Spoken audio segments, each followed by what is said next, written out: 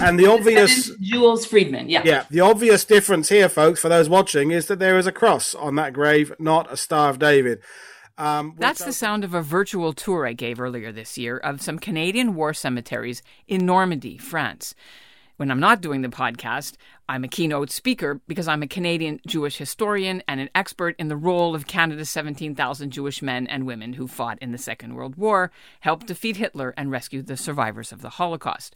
And because it was COVID, we couldn't go there physically ourselves, so the host of the show I was doing, WW2 TV, Paul Woodage, sent camera crews to the main cemeteries, and the camera people walked through the thousands of graves, and they found some of the most interesting Canadian Jewish ones, and then I shared the stories of the men who are buried there.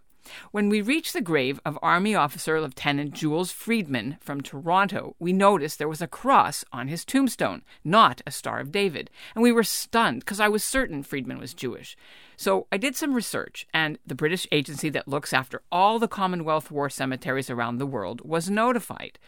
It took 6 months, but officials agreed a serious mistake had been made all those years ago after the Second World War. And it wasn't just Friedman's grave. There were 2 more Jewish Canadian fallen troops with crosses in the same cemetery, Bretteville-sur-Lez, near Caen. Trooper Archie Edelman and Flying Officer Mortimer Sukharov. So they were obviously quite concerned that some big error had occurred. Very unusual. 3 in one cemetery. Quite unusual. So we did it. I'm Ellen Besner, and this is what Jewish Canada sounds like for Thursday, November the 11th, Remembrance Day 2021. Welcome to the CJN Daily, sponsored by Metropia.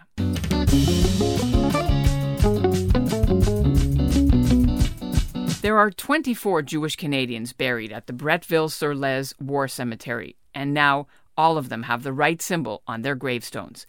Lieutenant Jules Friedman and Archie Edelman were both in the Tank Corps. They died within a few days of each other in August 1944 during the battle to capture Falaise. Both were 24. Friedman was an optometrist. When his tank was hit, everyone else got out. He was killed by a sniper.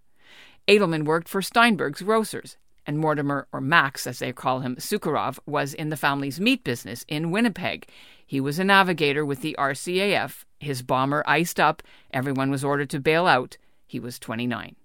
Coming up, you'll hear from the Jewish historian who's made it his mission to find incorrect or missing Jewish soldiers' graves around the world, and to make sure the world not only knows about them, but that their final resting place clearly shows they were Jewish. But first, here's what's making news elsewhere in Canada right now. I'm Mitch Garber in my office in Montreal, and this is what Jewish Canada sounds like. If you've watched the National Remembrance Day ceremony telecast from Ottawa for the last good many years, you will have seen the late Rabbi Reuven Bulka delivering the official benediction. Bulka was an honorary chaplain of the Royal Canadian Legion, and he worked tirelessly during his life to support Canadian veterans. When Bulka died in June of cancer, questions were raised about whether the role would be offered to another Jewish clergy. It was only confirmed a few days ago. Organizers asked Rabbi Idan Sher of Rabbi Bulka's former synagogue to give the benediction this year from the National War Memorial in Ottawa. Sher had been Bulka's +1, as he calls it, for several years now during the annual event. And as of Wednesday, Sher was still composing what he would say to the nation. But he will channel the war experiences of his own family when he approaches the microphone. His 95-year-old grandfather, Len Peteshin, served in the Royal Canadian Navy, and he was also scheduled to be there. Plus, Sher's late uncle, Norman Peteshin, was wounded in Italy and spent months in hospital during the war. As for whether Sher will continue Bulka's tradition of not wearing a coat on November 11th, no matter how brutally cold it got, the younger rabbi says he'll listen to his wife and dress for the weather. Still with Rabbi Bulka news, the Canadian government held a special ceremony Wednesday to give a posthumous commendation award to Rabbi Bulka. It's for his years of volunteering to help veterans. The Minister of Veterans Affairs, Lawrence Macaulay, officially awarded the certificate and medals, and one of the rabbi's sons, Shmuel, participated in the Zoom event. Stick around at the end of the episode, and we'll play a clip for you. And so, to find out more how we did it, I'm joined from London, England, by Martin Sugarman. Martin is the archivist of the Association of Jewish Ex-Servicemen and Women in Britain, and he helped make these war heroes really rest in peace. Let's begin with the latest story that we want to tell our listeners about. You have 3 headstones, photos that were sent to you by the Commonwealth War Graves Commission, 3 latest successes, we'll call them. Walk us through the process of how that got done. Well, this arose when you and I were discussing some anomalies that we found with some Canadian Jewish war graves. And it led us to the cemetery at Bretteville. And I then notified the Commonwealth War Graves Commission and said, there are some anomalies here. This photo doesn't match that photo, which doesn't match this photo. And he emailed me very quickly back. I think they were quite worried about it. And he said that he'd looked at the records of that cemetery and they seemed to be in a mess. And he was going to call up all of the records that lay behind the records and check them again. And within a few weeks, these photos arrived and he said, yes, we found 3 that should have had Magen David, Stars of David, instead of crosses. And we've already corrected them. And here are the photographs. And that was when I sent them to you. So they were obviously quite concerned that some big error had occurred. Very unusual, 3 in one cemetery, quite unusual. So we did it. It was totally by fluke that's how it started. But this is usually how things happen, is somebody notices. We stumble on these things. Mm-hmm. That's true. Right? Absolutely true. That's how it happens. So it's basically luck and serendipity, and then, commitment by a team of researchers such as us and yourself who then take up the task of and I've always called it a holy task. Can we take a step back, Martin, and let's go back a bit to how you started to do this task of correcting historical errors in the religious symbols? Well, the first one that I remember thinking about and questioning was back in the early 90s when I started writing my books after I'd left teaching and got a job 9 to 5, and I could devote myself to research that I wanted to do for years. And I was on a battlefield tour in Arnhem, and going through the graves, I saw several Star of David graves, of course, a lot of Jewish paras in the battle who were sadly killed. And there was one with no symbol on, and his name was Bernard Hykin. Now, I said to myself, this guy is not Irish. There's something wrong here. And to cut a long story short, I did a bit of research. Remember, this is before the internet and actually before the Commonwealth War Graves Commission had their website. So it was very difficult to find stuff. But after a while, I discovered that Hykin was indeed a Jewish paratrooper. So I wrote to the commission.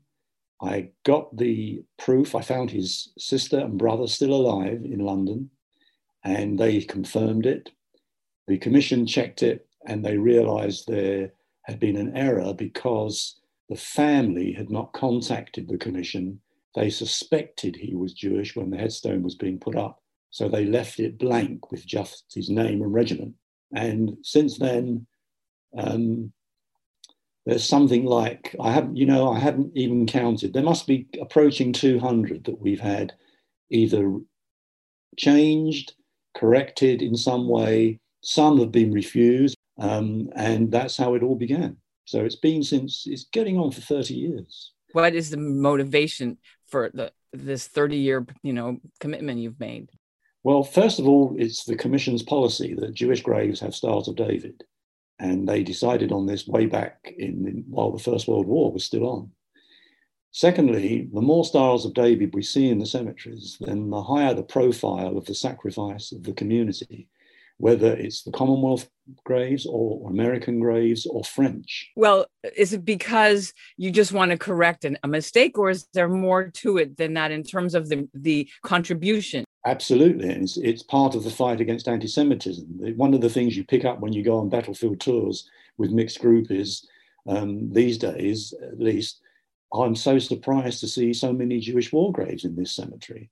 They see it and they're astonished. And when I come along with my big Star of David wreath and lay it by the central altar, there's always a huge amount of respect from the non-Jewish people who participate, whole coachloads of people. Is to raise the profile of our sacrifice, to fight this nonsense that we hear sometimes from racists that the Jews shirked, they didn't do their duty. It is indubitably and obviously untrue. All right, now tell us about some of the difficulties. You don't always succeed in convincing the Commonwealth War Graves Commission to change. What are the main reasons that you find that they say no? Well, this is the most frustrating part of it, and I have sleepless nights over it. Many occasions, and they're on the list of the record that I keep, we discover that because of the nature of particularly the Second World War, because Jewish soldiers were sometimes afraid that they would be harassed by their colleagues, they changed their names and they attested as Church of England or Roman Catholic. Another reason was that they might have married a non-Jewish woman, and they even married in a church, but they were, if his name is Chaim Goldstein, there's no doubt that he was Jewish. When the casualty is notified to the commission, they contact the family. The first person they go to is the spouse. And if the spouse asks for a cross, there's nothing we can do. Let's talk about the families. I know you've helped people all over the world, and you've gotten lots of media coverage. One was in the Philippines, I think, even. How do the families react to this? 99%, they are absolutely delighted. Very often, they didn't even know that there was no symbol or a cross on the grave because they've never visited. Guys killed in Burma, some of the cemeteries there are extremely remote and difficult to get to. Some are in war zones. It's only in recent years, with all the anniversaries, that they've actually found out. So I've had a lot change where the families are absolutely horrified at what they've discovered and then delighted that we've been able to change it, and they write letters of support. And of course, it's very hard for the commission to say no. As the years pass, it's now going to be 77 years, 76 years, 75 years since these people were killed. How hard is it becoming to actually find people still alive that can, the sisters, the spouses, that can help you in your mission? Yeah, it is harder with the passage of time. World War I graves, and we have quite a lot that we've had changed, are a good example. But it's amazing. You find grandchildren and great nephews and nieces, and they are very, very shocked to find that their relative has got a cross on their grave or no symbol. So I think for another generation, in other words, the generation of my children, your children, we will still be able to have graves changed for as long as the commission carries out its mission of remembering them properly in perpetuity. That's the word they use. And I think, therefore, the struggle goes on.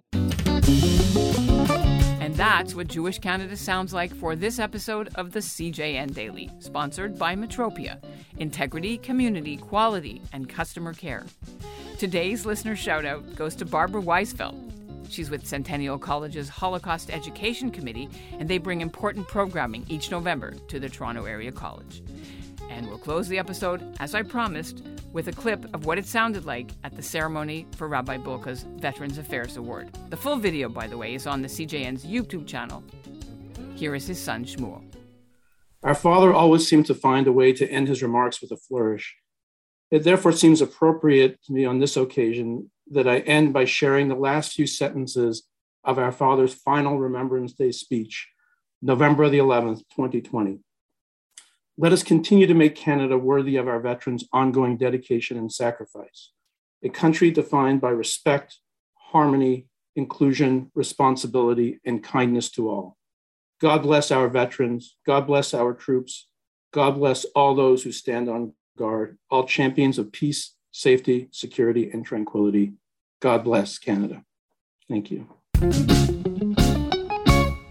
The Limud Toronto Festival takes place on Sunday, November 21st. Limud features educators, performers, authors, activists, and innovators from around the world. The Limud Festival of Jewish Learning celebrates creativity, diversity, inclusivity, and discussion. Everyone is welcome. All tickets to Limud are pay what you can. Learn more at limud.ca.